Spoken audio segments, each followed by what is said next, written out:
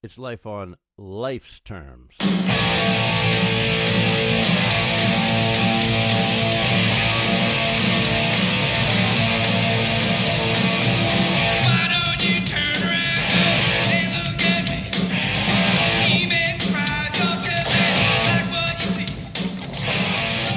What's up, everybody? We are back. Sorry for the little hiatus we took there. Yeah. It was life on life's terms, basically. It was life on life's terms. I'm Tom Robinson, a grateful recovering addict. And like I always say, we are not affiliated with any 12-step program. And that basically means that they are not responsible for anything that happens here. Right. You know? I'm Chris Mandeville. I'm a man in long-term recovery.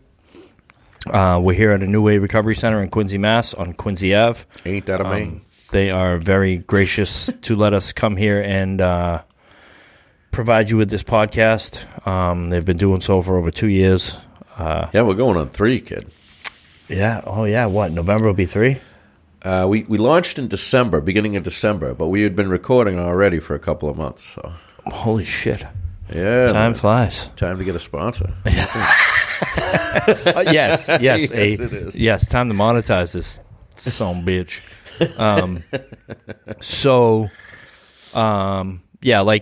Where you can find our audio podcast at LOLT-110.com. Yeah, or on Apple Podcasts, Google Play, any podcast platform. Right.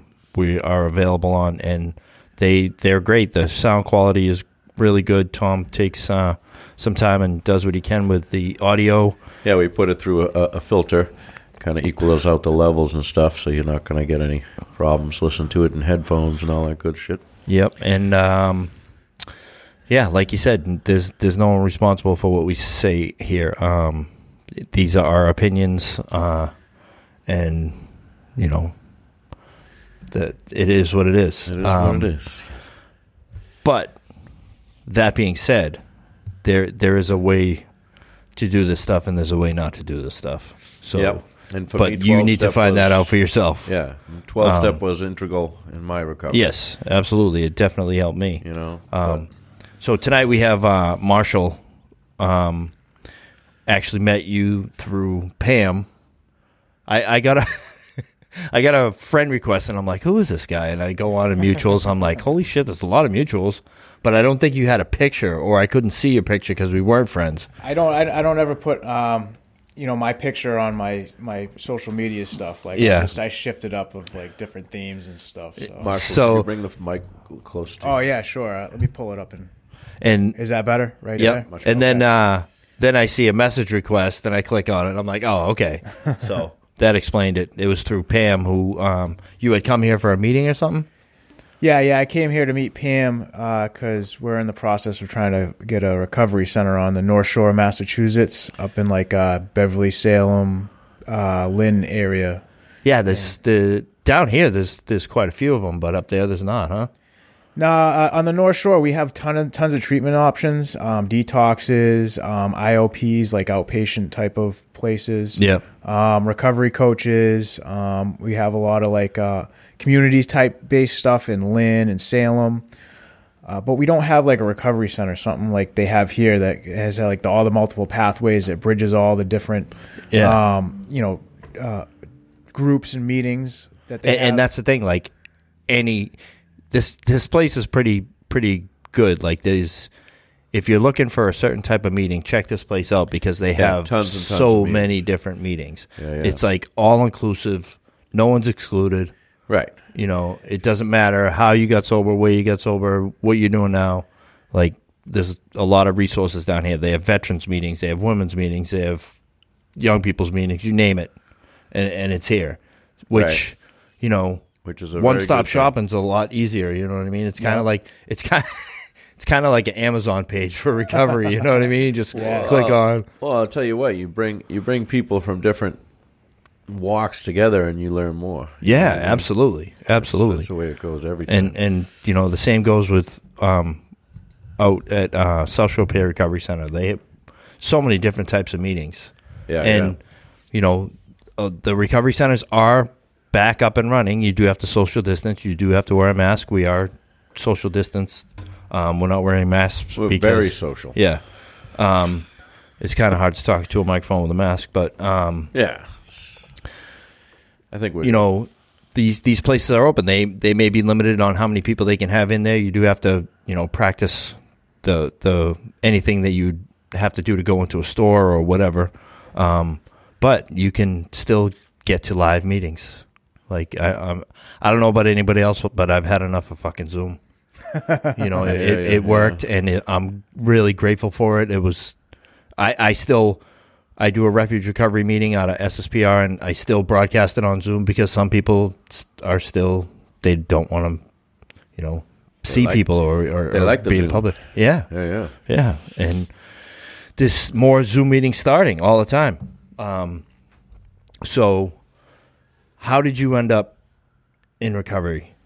Yeah, let's hear some of your story. It's like a loaded question. That's a big one. Yeah. Well, thanks for coming and sharing, man. Yeah, so I appreciate you reaching out to me, and you wouldn't think it would be, but it can be difficult to get guests. Oh yeah, every week. Yeah, every week. Years. Yeah, Dude. we have over 100. We have over 100 audio podcasts that you can listen to. Yeah. So check out LOLterms.com. Definitely, we love it though. Yeah, absolutely. I love it. I wish I had a guest every single week. Yeah, me too. I've gone through a lot of people. You know what I mean? Yeah. So a lot of iron workers. Well, I love it too, guys. So I'm just glad to be here, and I'm glad you're having me here today. So my journey from drug addiction, substance abuse, into recovery, that was a long journey. I'm sure, as for all of us who've gone through these things. So I guess maybe I'll give a little backstory. Yeah. Going to my history. absolutely. They say a lot of this stuff's based in our childhood, and that's kind of where it started for me. And a lot of it is, they're realizing now that it's based in traumas. Yes, trauma. Well, there you go. Exactly. Yeah. So the traumas we experience, a term I use a lot is escapism. Yep. And when I was young, that was the thing. I didn't want to have to deal with the pain because it was ever present, family issues. I think the real issue began my parents got divorced when I was young. Yeah. Oh yeah, that's trauma. My dad left at 7. Yeah, so me too. 7 is exact. But even before that, it was brutal, because the fights were just so intense, and we were just so young. I have my sister and I. We lived in a small house in a town called Hamilton, Massachusetts, which is a very wealthy town. It's an equestrian town, which means they got horses. Yeah. How many of these towns? Yeah. have that I think I put a fence up out there one time. Where is that? Western Mass? No, it's on the North Shore. It's a It's a North Shore-y town. All right. Up Like near, Newburyport up that way. Oh, near okay. Gloucester and stuff. Yeah, You know what I mean? Yeah. And not for nothing, Gloucester is where a lot of this stuff started. With the with Recovery boats. High School. Oh, yeah. 16 and Recovering. Have you watched that? Yeah, so that's in Beverly. Yeah, right. Yeah. I actually just spoke with the woman that runs that. Her name That's is Michelle, awesome. and she's just an amazing person, and she's doing so much for the community and the kids because That show was good. If you have children and you think that they're using or they have problems, check out 16 and Recovering. It's actually really good. Yeah, I watched one episode so far. I don't watch TV, and I abstain from music. Those are two things I'm always have my eye on the prize. But I watched the first episode, and it really touched me. I was tearing up. Yeah, Wow. it's definitely emotional. Yeah, well, we all know what it's like to be a kid and to be messed up. Yeah. Yeah, So- yeah. So you grow up in this Equestrian town. Equestrian town. Yeah, so we grew up there, right? But we were poor. We lived in this. It was a Christian community. It's called Asbury Grove, and it's surrounded by swamps, right? Oh yeah. All around us, and so that was the thing I did when I was a kid. I used to hang out in the swamp. That's my buddies. I grew up partially in Norwell. We had a lot of swamps in Norwell too. Yeah, so I was like a nature guy. So before my parents divorced, there was fighting. Then they got divorced, and that's where the depression came. It set in, right? And Yeah. I began misbehaving in school, class clown, trying to get attention all the time. I say that. You guys can My relate to first it? addiction was attention. Right? Yeah. Yeah. Yeah, I still suffer from that one occasionally. Yep. So I would act out in school, get in trouble. My mother was beside herself because she was working, trying to raise my sister and I. And, she came from a kind of a tough upbringing, with her parents. So she was really rough with me. And I didn't like that. And she was... she was an alcoholic, like 1,000 years ago. Viking. Yeah, this guy was massive. And he worked he did demolition for the city, and he would be like, this guy would polish almost a 30-pack a night, and he was like a blackout drinker. So when I was like 12 years old, I started drinking his beers, like, because him and my mother would scurry upstairs, towards the end of the night, and I'd sneak out of my room. I'd go through his wallet, because he got cash, right? So he had this big fat wallet just full of like hundreds and fifties and stuff, right? So I'd be pulling money out of his wallet. I'd be taking 2 or 3 of his beers, and I'd drink beers like in the middle of the night by myself. And it was the best feeling, man. Like, I felt good, Oh, yeah. I can remember thieving vodka off my uncle. When nobody was there, you know what I mean? You sit there drinking by yourself and like, this is great. Yeah. Yeah. You think it's so wonderful. It's like, that is not normal. Like, you shouldn't be drinking by yourself, sitting there. But down by yourself. We don't even realize that we're just seeking some relief, and it's giving it to us. Yeah. You feel, we have no idea that we're doing that. Right. Just like, I'm not supposed to do this, so let me do it. And so I'm going to do it. We'll see what happens. Yeah. Right.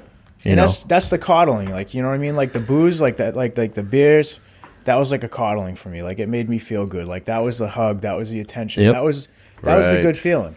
Right? Because that's what I was looking for. That little bit of comfort. That comfort, yeah. So I got into that, and I really, it wasn't crazy. It was every now and again, and I do it with my friends. I had a crew of like other like kind of like broken home kids that I used to hang out with, and Hamilton doesn't have a lot of those, but there was a few of us, and we definitely grouped together.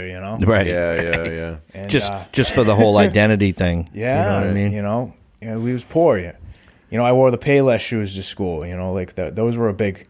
That was something to laugh at. The four stripes, MA100s. Yeah. There you go. Some Velcro. And I was fat too, so like I was just losing on all fronts.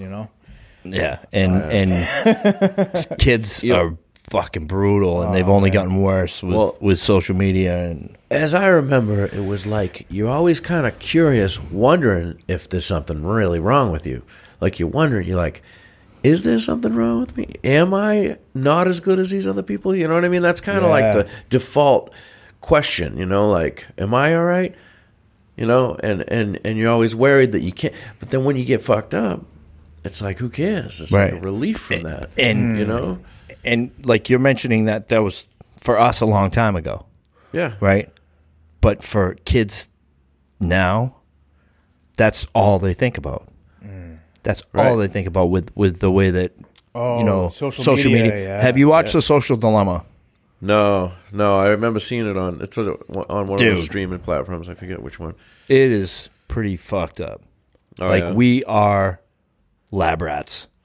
Do yourself a favor. Like, you'll probably delete all your shit. If I didn't have to do this, I'd probably delete my account.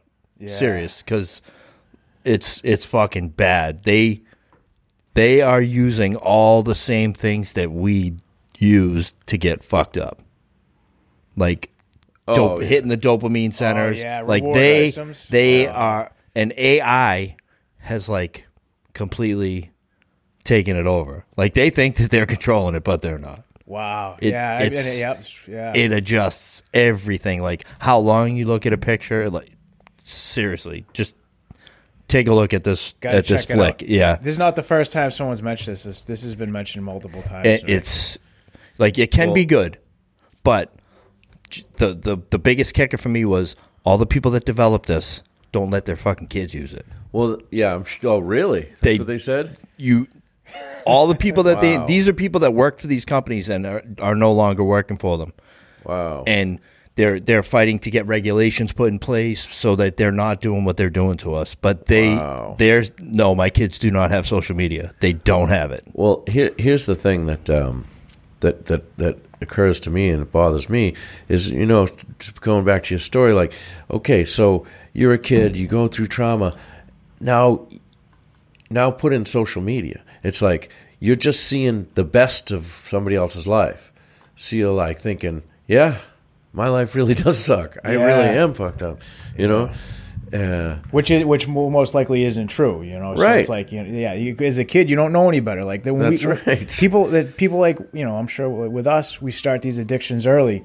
We did it when we didn't really have a chance to make a real conscious decision on whether we should do these things or not. That's right. We didn't know any better. We didn't really understand. So acting off instinct. Same thing with the social media. Kids don't know any better. They're just reacting off instinct to what's in front of them, right? Yeah. So anyway, stealing the guy's beers. Yeah, sorry. Okay. We hijacked it. Hijacked.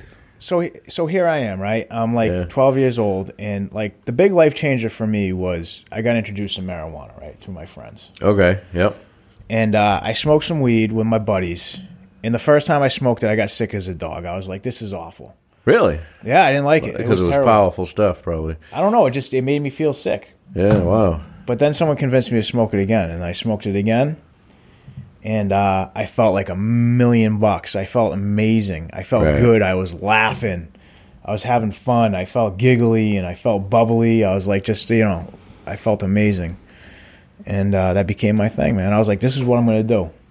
I told myself, I'm gonna smoke weed and I'm going to have a good time. And I was like, this is it. I've arrived. I was like 12 or 13 at the time. And like me and my mother were having real issues. Like she knew I was up to no good. But I was going to lie about it because I'm not going to tell her nothing because I don't trust her. Right. I don't trust school figures, authority figures. Anybody that I feel like is going to try to stop me from having a good time is my enemy. Yep. Right. And, we bumped heads. She kicked me out. I was living with my father. He had married a woman. She had two older sons. They were like 4 and 5 years older than me. So I moved to another town. I was living with my father, my stepmother, my stepbrothers. I was just doing the same shit, man. Just running around with the kids in the neighborhood, getting high, drinking, and it's everywhere. Yeah, that was my life, and around that time, I started hustling. I realized that if I had to provide myself with drugs, I got to make money, right?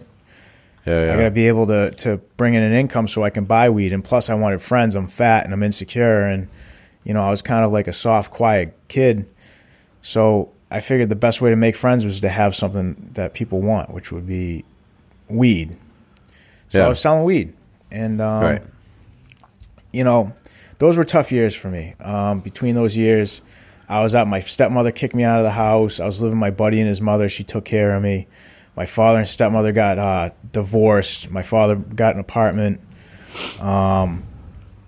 My father, he has a bipolar illness, so he has like mental breakdowns and stuff. Mm-hmm. And he really wanted me to move in with him. He was all by himself. And I said, all right, I'm moving with my dad in this town, Danvers, Massachusetts, on the North Shore. Yep. And my dad's a sweetheart. I love him. But the thing with my father is my father's not a disciplinarian. So, so you were taking advantage of that. So I took advantage. I moved in with him. And he told me, I remember the words. He's like, son, I'm going to raise you like my father raised me, and I'm gonna let you learn your own lessons, Yeah. So I was like, nice. Here we go. Perfect.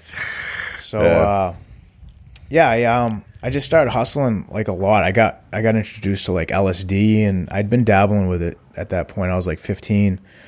But I met these kids that were touring with Fish, and they started shipping LSD to me in the mail from like Colorado.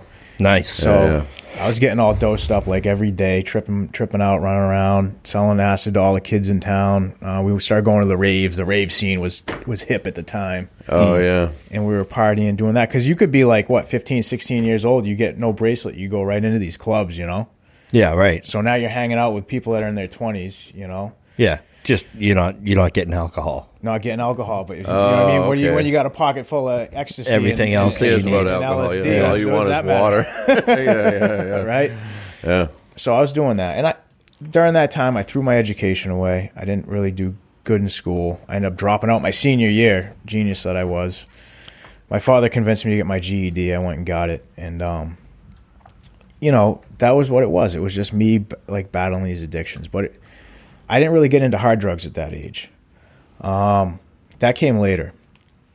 Now, when I was 20 years old, I had reached a point in my life where I needed direction. So I got sick of sitting on my couch selling weed every day.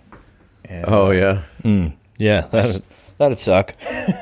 well, yeah, it's like you look at yourself. I'm like, what am I doing? I'm a young guy. What am I doing with my life? Right. I can make more money than something other than weed. Yeah.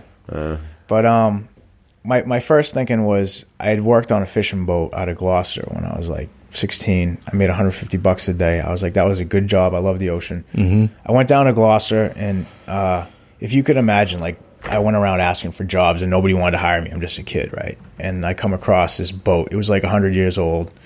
You know what I mean? It looked like something that somebody just pulled out of like Pirates of the Caribbean. You know what I mean? And I asked for a job. The guy gave me a job. So now, did you tell him you wanted $150 a day? Well, I didn't. I just said, like, listen, I want a job on a boat. I want to be a fisherman. That's me. You know what I mean? Like that's you know what I mean? I'm just a simplistic type of thinker. You're looking for another identity again. You know? I'm looking for an identity. I'm looking to be a somebody. I was gonna be. You were gonna. That's what I'm gonna do. You just said that's what I'm gonna do. I'm gonna smoke weed. That's me now. That's me. And so then you're like, all right, I'm sick of this weed. I'm gonna be a fisherman. That's me now. Yep. You know. Yep. That's what we do. It's so common though, and people don't even realize it. You're searching for a belonging. You're searching for somewhere to be. Someone to say, yeah, I'm this. I'm okay because I'm this. We're looking for a Exactly. community. You know what I mean? A community. Yeah, somewhere we That's belong. right. That's primal. Like, Yep. Yeah.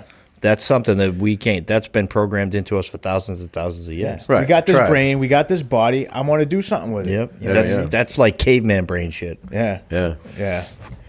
And I'm not ashamed is. to admit it that I'm probably a caveman brain. You know, Yeah. all Yeah. over. We all So have. easy a caveman could do it. Yeah. So that's what I did. I worked on this boat, and it was a little rough, but we made some money. I had some fun, and I got into that lifestyle. I met this girl. She was amazing. We fell in love. Like, we were going to get married, but I was 20 years old. I was out on a fishing trip, and I get a call, right? The Coast Guard calls in, talks to one of the guys on the boat. Someone in my family had passed away. So we're out. I'm thinking it's my grandfather. I'm like, hey, I told the guys they want to make money. It's close, it's in the winter. It's close to Christmas, I think, if I remember correctly. But I said, let's just keep fishing. You know what I mean? I don't want you guys to go home empty-handed. Fish another couple days. I ended up getting like an pneumonia. It was awful. I had to go to the hospital. But when we come in, my girlfriend came to pick me up. And I asked her, I'm like, who in my family died? And she says, I don't want to tell you. And I said, well, you're going to have to, I'm going to find out. You got to tell me. You have to tell me who it is. And she said, your little sister died. Oh, I didn't Yeah. expect that. Yeah, and I was crushed. Damn. Like, Wow. that was like that. Me and my sister were tight. You know what I mean? We went through hell together, and my whole life, in my mind, I had visualized having a whole life with her. And Yeah. now she was gone. I was just destroyed. She had a boyfriend in Florida. She'd go down there. They'd been fighting. She went down there. They were fighting. He gave her a whole bunch of pills, and he's pretty much told her, he said, they were fighting. He said, eat these pills. He's like, why don't you kill yourself? And she did, and she ended up ODing and dying. Oh, my God. So Did they ever prosecute the guy? it's just one of those things you can't really prosecute people, right? Because Yeah. people make a choice to put pills in their mouth, Right. And she went to a bar that night and was drinking, and then, she was underage, and she walked. She went home, went into a coma, and she passed away. She OD'd. Oh, sorry. That sucks, Yeah. man. How old? She was, I was 20. She was 18 at the time. Huh. Yeah, it's 2 years between me and my sister too. Yeah. know. Yeah, so it was a tough one for me. And That's the dichotomy, man. We grow up and like we're supposed to be adults at 18, but people are still babies at 18 mentally. You know what I mean? Yeah, I mean, you're absolutely. not making great choices, man, and you have all the choices. You have all the choices, but you don't have the wherewithal, the wisdom to make the choices. Mm-hmm. That's sad. I'm sorry to hear that, brother. yeah, so that was tough, but instead of making the right choice, and this is on me at that time, I felt bad for myself, and I started partying, hanging out with old friends, trying to feel good, trying to get through the depression and the pain. Yep, and I was you drinking. use it as fuel. I was smoking weed every day. I was hanging out with bad friends, going to the bars. So this is where my life changed. I got introduced to cocaine at this time. Now, it really wasn't a drug that I enjoyed using because I started going to the bars and I tried it. It wasn't my thing, but everyone else was really into it. People started asking me if I could get it. And I had some connections that could get that stuff, some of my weed connects. So I started buying it and selling it. And then I kind of fell in love with selling the drug because it's small. It's easy to conceal. People want to pay a lot of money for it. Yeah. That's what I started hustling coke. That's what I started doing. And around the same time, I got introduced to pharmaceutical opiates.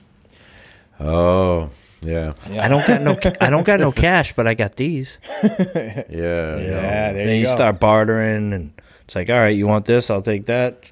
One of the strongest relationships. Like one of my best friends, he's a friend to this day. That's how our relationship developed. I'd trade him coke for Vicodins, the blueberries, the 10 milligrams. Because he liked that and I like what he had. So, and that's what I did. I just kept hustling and I kept fishing. Me and my girlfriend broke up and I was just running, man. It was like literally I was on like a 6-year bender from like the age of 20 to 26. Got into the OCs. Eventually I was sniffing heroin. And I was just fighting to feel good, Yes. Fighting not to get sick eventually. Yeah. And I'd do anything. And like I had these grandiose kind of like dreams of I'm going to be this big drug dealer. I'm going to make millions of dollars. I started up like I tried to get my hands in everything. I had a little business I was running. I had trucks and I had like a dump truck and I had a box truck. And I'll tell you guys a funny story. I was high in Boston one day doing a moving job with my box truck. And I went under one of the tunnels. It's not like high enough for certain trucks. Shear the roof right off. Oh yeah, I peeled that thing back like a sardine can. Nice. I thought only the college kids did that. Nah, I did it. And Stay off Storrow Drive. Yeah, it was bad. And I actually was able to get the truck out of there and drove it home. Roof flopping all the way home. One time I was high. I was in Boston doing a moving job, and I was trying to park the truck, and I crushed this little Geo Metro, and the lady was there, and like we're doing a moving job, and I tell my buddy, I was like, listen, we got to do this moving job real quick and get out of here. And the lady's like, aren't you going to put a note on that car? So then I just scribbled some stuff on a piece of paper and put it there, and I don't think I've ever moved that fast in my life. Right. So I was a mess, you know what I mean? Like I was very irresponsible, and I was out of it. Yeah. When I was 26, like I was at that point spending like $2,000 a week just to maintain my opiate habit, So I had to hustle as hard as I could. I got into like moving a lot of drugs. Me and a friend of mine, I made a connection through one of my fishing buddies out west, and this kid was sending the drugs in cars and the car carriers, and it was coke. But this kid had all kinds of connections for like the West Coast drugs, like the meth and the black tar heroin and stuff. Oh yeah. So I brought one of my buddies in on the deal, and when I was away fishing, I had my friend was taking care of business. So when I came back, I was on a long trip. I was up in Maine. When I came back, I got a Mexican kid in my house. I got the kid that I dealt with. I got a pound of crystal meth, and I got 125 grams of black tar heroin. It wasn't my order, It was my friend's. And my Mexican connection's like, listen, your buddy pretty much told me to go fuck myself. He doesn't want to pay the price for these drugs that I told him he had to pay to begin with in the agreement. And being me, the guy that I am, I said, I'm going to fix it. I'm going to fix all this. And then I talked to my other partner who I've been working with, and I told her, I said, listen, you were supposed to be watching the ship, and like, this is not good, Yeah. Right. And so I set her out there to try to fix it and try to get rid of all this stuff. And she had been dealing with a confidential informant, somebody that talks to the police and gives them information. So they had already reported us, and we had an investigation on us. So eventually we got busted. I remember the day she was in the house. She was selling the drugs, and she called me. I was at my buddy's house. She said to come to the house. So I came to the house. I pull up. I get out of my car, and next thing you know, I got like 9 federal and drug task force agents surrounding me, guns drawn, telling me to get on the ground, screaming my name. And like, you just know in that moment, like, that's like a bad feeling, Yeah. That's a bad feeling. I come from equestrian town. What am I doing on the ground? I ride horses. I ride horses. Yeah. I come from Hamilton. How did I get here? You know? Yeah, man. So I took a hard hit that day, and it was meth. It was heroin. I got federally indicted. Oy. You know, I never, you know, and after that, I told all the people I dealing with, I just said, listen, it's all over. I'm in trouble. And, you know, I had to go through the whole court system, you know, dealings. They let me out on bond. I fought for bond for 5 months, and, like, you know, I didn't have many options. It's 10-year minimum mandatory. So me being me, making all my brilliant decisions like I used to back in those days, I decided to cut my bracelet off. I fled out to California. I was like on the run, hiding out. Oh, nice. No. Yeah. Wicked smart. Yeah, that was a wicked smart. That was a wicked smart, you know, drugged up Boston guy move for sure. Yeah. But yeah, so you know, I ended up getting caught out there. I think somebody told on me out there, and you know, I was up to my old tricks out there too. My buddy out there had a weed dispensary, so I was smoking weed and selling. I was going to sell weed for him, and then I was getting ready to get back into pills. I'd found a connect, so it's not like I learned any of my lesson or anything, you know. No. So yeah, they shipped me back. I ended up getting sentenced. I got, you know, sentenced by the feds. Gave me 12 and a half years for that one. That was my first prison sentence. Never done time. I did 20 days in Middleton prior to that.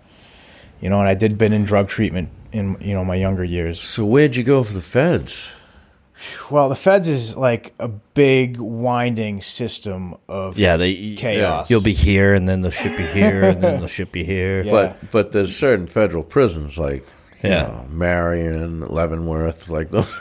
Yeah, so it was like this Pan's Labyrinth of a system, right? You start in like pre-trial, so they stick you in like a holding. They call them holding unit. Holding facilities. Plymouth, for example. Yeah. Oh, it was awful. I was there for 5 months. That was before I got bonded. Then I was in Wyatt for like, you know, 15, 16 months waiting to get sentenced. And like I went outside like 3 times to go to court dates when I was there. They just keep you in there. You know what I mean? Those places are designed to get people to plea out. They want you to plead guilty. Plead guilty, take the sentence, and keep it moving. They don't want you going to trial. Yeah. And that's what I did. I just pled guilty.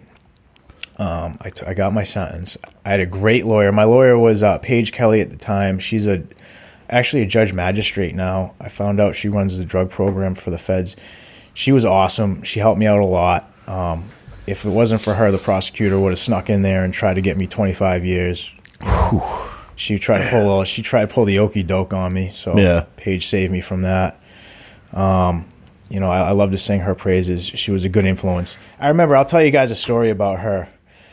I was in that meeting with her, a conference meeting about like what we were going to do. And then I was, you know, on my little soapbox crying about how, you know, oh, poor me. I was out there selling drugs to fishermen, and, you know, I don't deserve all this time. Yeah. I'm a drug addict, you know, and she looked at me with the most serious look, and she's like, methamphetamine is like one of the worst drugs. It destroys families. It keeps mothers from taking care of their children. It's a biohazard. People die in meth labs. They catch on fire and burn to death. And she's like, this stuff isn't even on the East Coast. She's like, you know, they are very upset with you, you know, and this is not a small matter. And I just had to sit there, and I just had to. I remember that was like the first time where like I was ashamed. Like I sat in it. I was like, oh wow. Yeah, she was just like, suck it up, Buttercup. Yeah. They didn't catch you with fucking powdered sugar. You know what I mean? Yeah. So, so when in the feds, I ended up doing. I was in Wyatt, like I said, got sentenced. I went to Otisville Medium. That's where I started my time. It was they sent me to a medium security prison. What's one step below a penitentiary? Penitentiaries are like gladiator schools. Not a lot of happy things happen there. You know, those guys are really aggressive. Those are the more violent. Mediums are more like middle of the road. You know, guys can graduate from penitentiaries with like life sentences and stuff, and they kind of retire to the mediums. It's usually guys with 10 years or more sentences, a lot of drugs, bank robbers, stuff like that. Come to find out, robbing banks is an addiction because I've met guys that just like continuously, like on the life installment plan, rob banks. Yeah, it's fascinating, right? Wow. I never would have thought. It's wild. It's a rush. You know what I mean? I'm sure. I'd ask him. I'd be like, "So what are you in here for?" You know, he's like, "The guy's like 70 years old. I've been robbing banks." You know, and the guy's been caught like 7 or 8 times, and they keep doing it. So that was fascinating to me. But that's a little interlude on that. Yeah, right. Yeah. But so like when I was in jail, like I kind of came to the conclusion I was needed to change, like something, you know what I mean? Like the drugs was a problem, you know? And I took all the programs, I started reading. I have a very active mind. I need stimulation, so I just read all the time. I got into self-help. I got into like reading about philosophy and religion. There was my family was helping me with college courses. I was going to do mathematics of all things. I was, you know what I mean, because I have a good mind for like, math and numbers and engineering, like and then I started thinking, and I'm looking around, and I'm surrounded by people, and I was like, why not do the psychology, right? Because I'm like a great testing ground, and I ended up getting a psychology degree. Wow, in jail. Yeah, I got associate's degree, and there was a woman coming in there, and she was a professor for Queensborough Community College. Her name is Professor Franca Ferrari, and she was amazing. We used to talk a lot, and I told her I was trying to get a college education, and her husband sponsored me. And my family helped, but they helped pay for the majority of the degree. Wow. Yeah, it was amazing. Like, like that just really fell in place, and like, so I did it, and I had so much time that I really read the books, and I was just really curious about that was the question. What's wrong with me? Like, why? Because even in prison, I would drink the white lightning when they make homebrew and shit. Yeah, the guys would make white lightning. They make it out of freaking, old rotten fruits and hot balls. Yep. Yeah. Sugar packets if they could get them. Yeah, anything. Yeah. Bread. Jelly. They'd squirt a whole thing of jelly in there. I got pinched for making homebrew when I was in Bridgewater, and I didn't even know what the fuck homebrew was. I had, in my Foot Locker, I had bread, real sugar. We found the stash of the cops' sugar, and Kool-Aid or an orange or something. They were like, "You're making homebrew." I'm like, what the fuck is homebrew? What are you talking about? So, like, I was a worker, and I was in what they call it, the bubble, I think. Yeah. And they were like, "Yeah, that's it. Into the bubble. You're going across the street to the Wild Wild West." Oh, okay. And then they sent me across, and I'm like, what the fuck? Like, this is my first time ever locked up, 30-day bid. You know what I mean? Yeah. I had no idea what homebrew was. That's where I was locked up. My first time was the Wild Wild West for the 30 days. But the difference was I was, whatever I was, 30 years old. But when I was 17, I had worked all throughout that area putting up the fences. With the razor wire and so shit. Yeah, with the razor wire. So every window I'm looking out, I remember doing that. Yeah. I remember being here and leaving at the end of the day, you know what I mean? Yeah, and then 2 short months later, I'm at Plymouth House Correction fucking doing it all over again with Fed guys, state guys, friggin' INS guys, like Plymouth don't care. They'll take anybody. Yeah, they do. Yeah, I was there, yep. Yeah, I was there in 2001. Yeah. Yeah, they had INS guys over in 2008 when I was there, and those guys would just sit there, forever. And it could be the middle of the night, and all of a sudden, boom, 25 guys are getting taken out of their cells, and they're fucking putting them on a plane, deporting them. Yep. Oh, really? Yeah. They wouldn't lead up to anything. I don't know when it's happening, and then all of a sudden, boom, they're gone.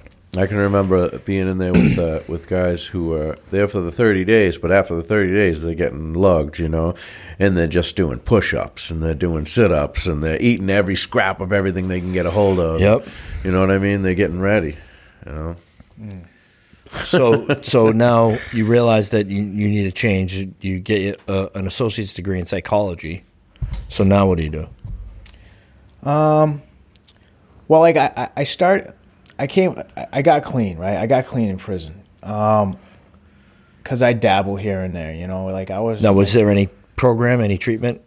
I took a non-residential program for like 8 months. I go to meetings. They had meetings and stuff in prison. I go to groups. You know what I mean? Like they had victim impact groups and stuff like that I go to. Yep. I ran the groups. I was like a mentor. I worked in education. I was like a tutor for 3 years in the medium. Like I did all the positive. Like I was a joiner. You know what I mean? Anything positive I could do, I just jump on board. Yep. So a lot of that was drug related, addiction related, family related, community related. Like and like that was like my way of staying stimulated, but my way of learning of like it was your way of doing the time and not letting the time do you. Exactly. You know, Right. But you got to stay involved. Like you sit in that cell, man. You're gonna get angry. Yeah. You're gonna get angry.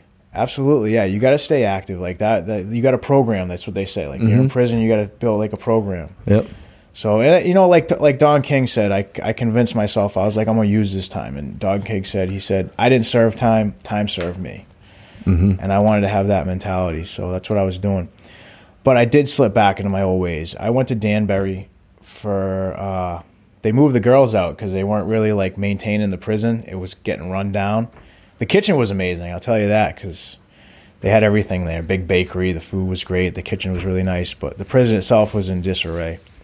They brought the guys in, and I go there. I get a job over there, and I ended up doing like a certain job in the maintenance over there. I was working second shift, so I'd work from like 4 and up until the night, and we got hooked up with there was a really cool officer over there, and you know, we started bringing stuff in, so we were able to get him to bring cigarettes in for us, and I started hustling cigarettes. Back on my hustle again. On my hustle game, you know, me and a few other inmates, you know, like, so a carton of cigarettes on the pound was like $2,000, right? Wow. Yeah, right? That's expensive. Yeah. Yeah. So it's $200 for a pack, you know? Yeah. Paying $10 to smoke. Yeah. Wow. And that's what I was doing. And I had all, like, once again, my head, like, with all the grandiose ideas. I'm like, if I sell this, you know what I mean? We sell this many cartons of cigarettes over a year. I could stay here. I'll just keep pushing them to keep me here. And I'm like, I'll make all this money. And then I'll have the money sent to my family. And, you know, I was really trying to hold the position. But, like, while we were doing that, like, we had a lot of popularity. So I started smoking K2, and I started smoking weed again.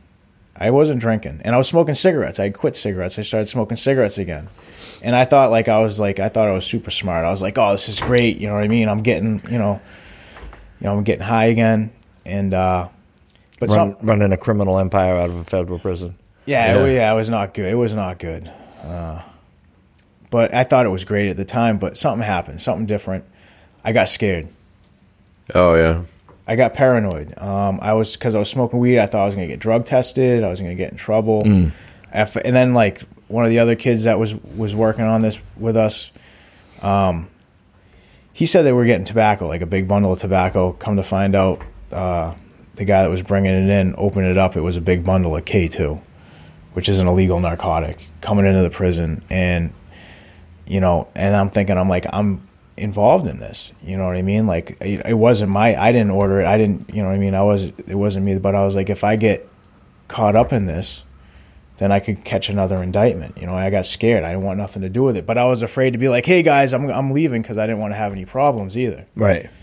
So at that point, like, that was when my life took like a new turn, like internally. I just like, I felt like this kind of like this paralyzing fear, like this shame, and if my family found out, and what am I going to do?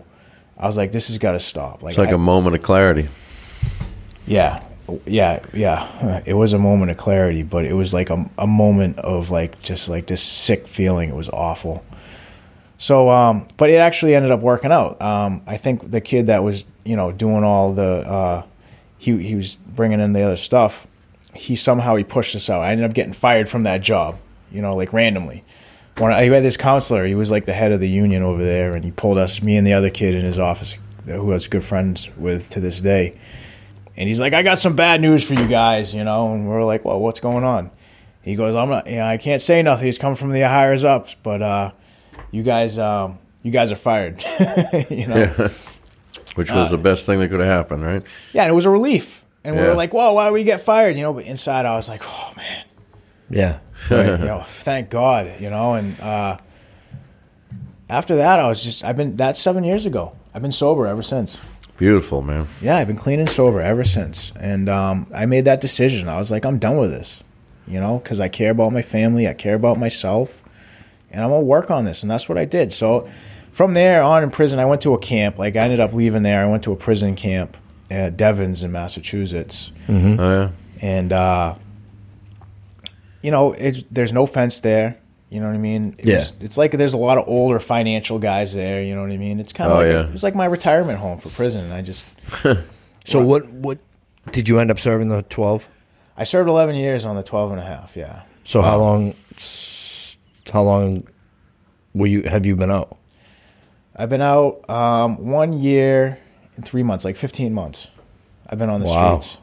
Wow. That's pretty fucking crazy. Yeah. Now, when you got out, you were institutionalized a little bit. You were paranoid. You didn't want to. I met a lot of people who did a long time. Yeah. And we bring them next door from the rehab to the store, and they'd be like, "I don't like this. I got to go back." Did you experience that at all? I was nervous, right? But when I got home, I'd convinced myself in my mind, I'm like, I'm gonna do well. Like, I'm gonna live a good life. I'm in recovery. Like, I got out. I knew who I was. I was in recovery. So you were doing recovery stuff in jail, in prison? Yeah, I used to go to the meetings. I was part of this wicked great group in the minimum security prison called Outreach. It was run by a social worker, and her name was Miss Coons, and she was amazing. And she would take us to high schools and colleges, and we would tell our story. It wasn't like Scared Straight. It was like we really focused on decision-making, our lives and our stories, and what caused us to get in trouble. And everybody was involved, like people, like financial guys that were stealing money on Wall Street, the drug guys. Like she brought in like the eclectic group of guys. From all backgrounds. That must have been a great experience. Oh, and I loved it, man. I went to Wellesley, I went to Clark, I went to a lot of like the high schools in the area, and I spoke to the students. And nice. it was really good. And so is that program still going on today? Yeah, it's still going on at that prison. Yeah, it's a great program. She was amazing. And so I did stuff like that. Like, I just continued doing that stuff when I was locked up. So that's good. I mean, that I'm sure that helped you when you were faced with, okay, it's time to go. You know what I mean? Yeah. Right. When they said today's your last day, you'll be out of here tomorrow. Yeah. Yeah, preparation is huge. Like, when you're locked up like that, like, the only thing you really think about all the time is, what am I going to do when I get out? How am I going to prepare myself for success? Who am I going to be? The identity thing. Yeah, exactly. Changing that narrative. So, like, that was a big part of my narrative, was, like, recovery.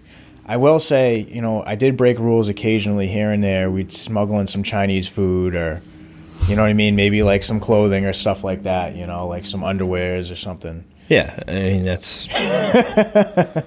Yeah. You got to do what you got to do sometimes, you know what I mean? So I will say this. Before I got out, like maybe a year before I got out, I worked off-site on the Army base, and I had access to a cell phone. So I was looking around, trying to figure out, like, what am I going to do? I was looking at recovery groups. I looked at Refuge Recovery, Dharma Recovery, AA, NA. I was learning about, some of the newer groups, like the yoga-based groups for recovery. Yep. And, like, because I'm an active person, like, I want to see, like, what's out there, what's the landscape like, what am I going to do? And, when I got out, I was, like, excited. I'm like, here I am. I'm in recovery. There's going to be so many activities. I'm going to have so much fun. I'm going to meet all these people. I'm going to build, like, a new kind of, like, groups of people for myself. And, I did. Refuge Recovery, I went to a bunch of those meetings. Those were good. I went to Namaste Sober meetings and became friends with them, and they were great. I went to Brooklyn Boulders and was climbing and got into rock climbing. I'm a member of the Phoenix. I got involved with them. The gym? Yep, the with gym. Lee? Oh, yeah. Lee Soares. Yeah. Good dude. I got one of his cards and a sticker he gave me. Yeah. I never he got does up there. He does some pretty awesome graffiti, too. Yeah, cool. Yeah, I love that stuff. He does. We had a woman on here, Susan Lordy. She runs 24-hour power, and they go around. She has a Winnebago, and they just go around and, like, do graffiti wherever.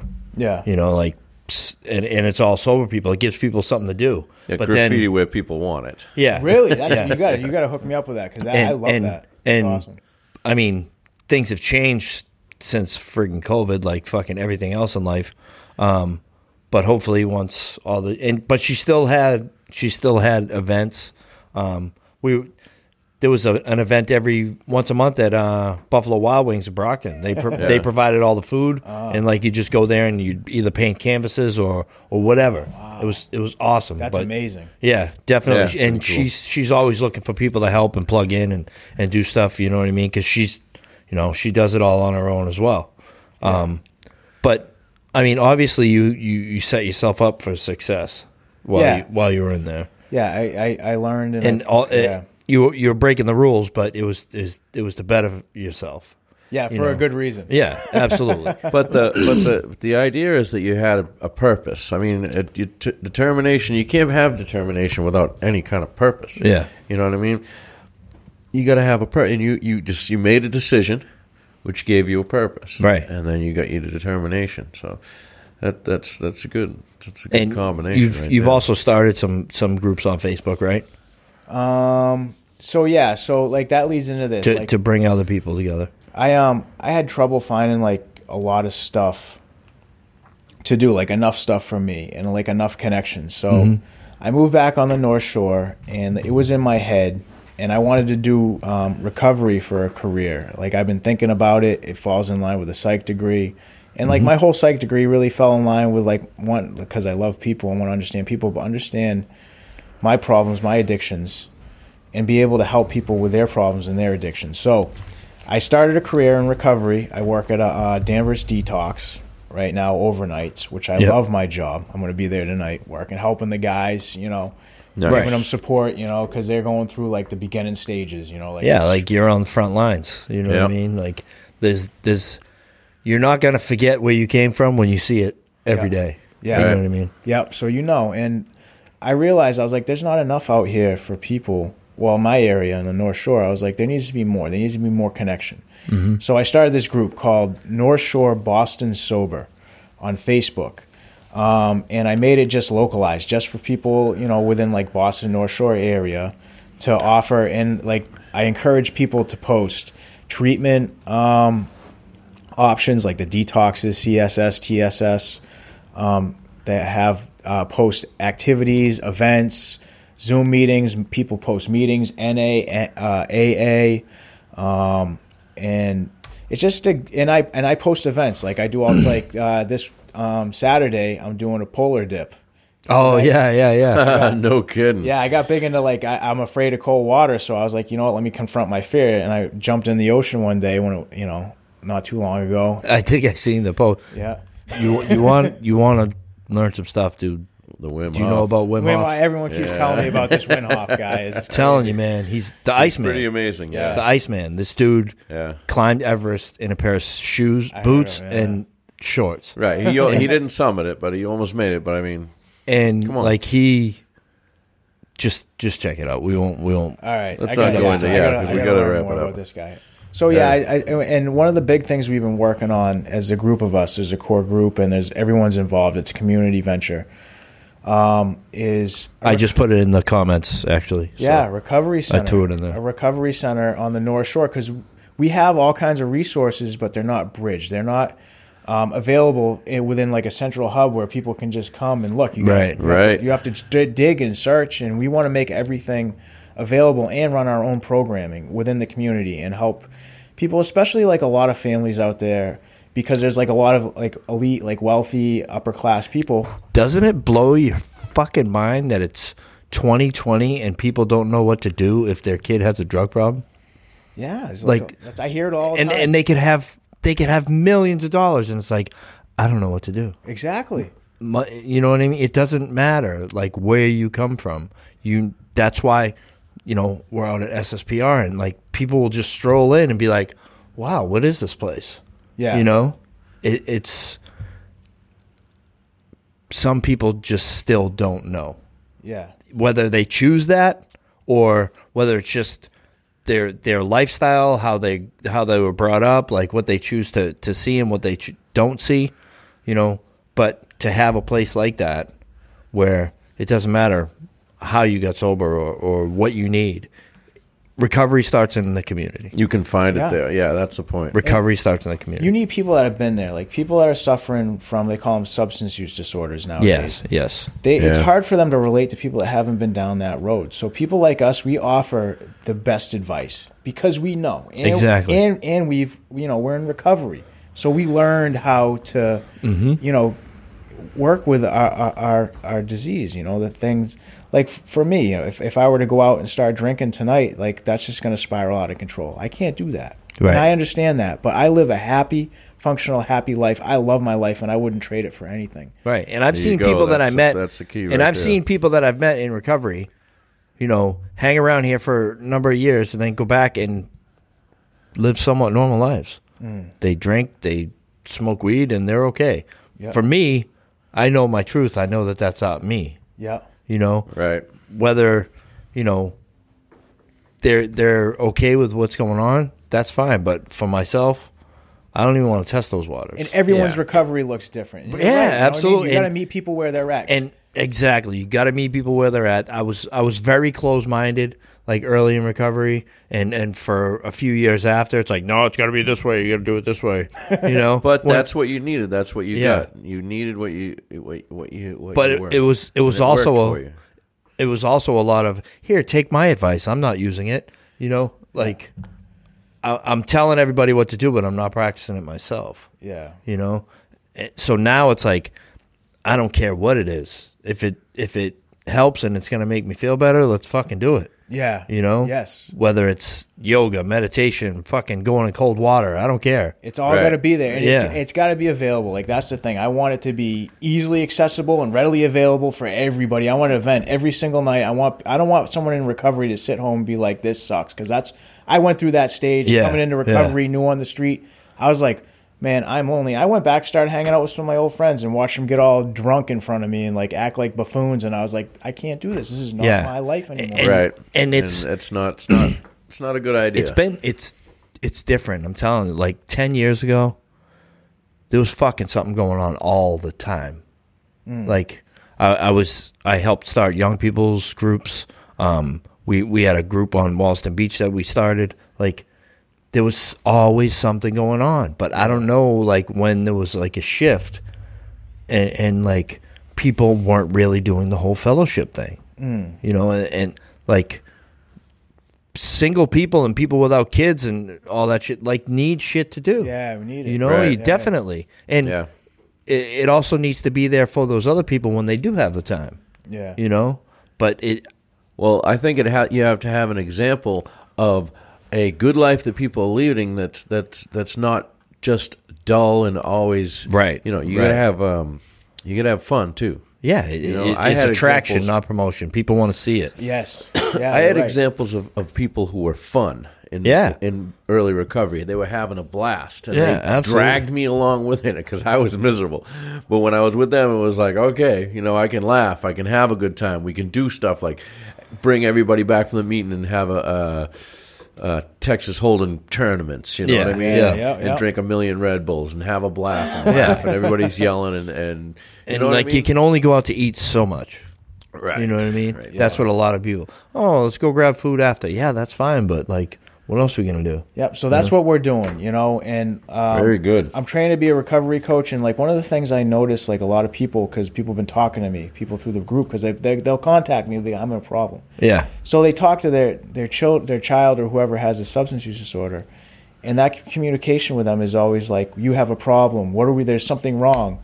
And I try to tell them, I'm like, well, you're making them feel bad, So as a person in recovery, as a person that's training to work with people that suffer with substance use disorders, my communication is always like, I understand. Like, what can we do? How can I help? Like, what do you want to do? Yeah, exactly. It's never there's something fundamentally wrong with you. You got a problem. You need to do this, or it's always about the individual and what they can do for themselves to live a happy lifestyle, and and be like a a part of the people's lives that their family members or the people that are around them. Because they want to do that, but sometimes they don't know how. So that's what we do. We give them the tools. We help them help themselves. Meet them where they're at, like we said earlier.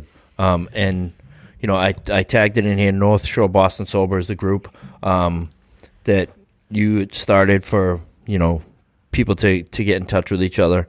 Definitely what you're doing, I think, is awesome. Yeah. Excellent. We do a lot of events. We'll bring this podcast to wherever. To live events, right, awesome. Yeah, that'd be great. We did. You guys are welcome. We did the Sobriety Rocks concert last year in Scituate. We did we've couple been of to Revelations recovery things. Yeah, we've done awards banquets. Yeah. We had friggin' Timothy Cruz and Joseph McDonough. Yeah. Like the sheriff and the district attorney. Okay. On the podcast. On the podcast. Wow. We were at a fucking Buffalo Wild Wings. You know what I mean? Yeah. And then we go to South Shore Peer Recovery Center and we watch fucking the Pats with them. Yeah. Hanging out watching the Patriots game. Yeah. That's where I got sober. It was Plymouth House Correction. Okay. That's where I found Alcoholics Anonymous. Nice. You know what I mean? Your journey, I know. It was my duration in jail wasn't as long as yours, but the path is very, they're parallels. If you've done one day, That's all. Yeah, exactly. Well, good stuff anyway. And, yes, and I appreciate you reaching out to us. Yeah, thanks a lot for coming on. We're right about there. We're just over an hour, so that's usually what we do. Yeah. And like I say all the time, anyone that wants to be on here and share their story, please reach out to us, inbox us, throw something in the comments. Yep. Always looking for a guest. We need guests. Is there anything else that you want to plug before? When's your little polo thing? Oh, that's my polo dip is on Saturday at 10:30 at the Halfway Point House on Nahant Beach.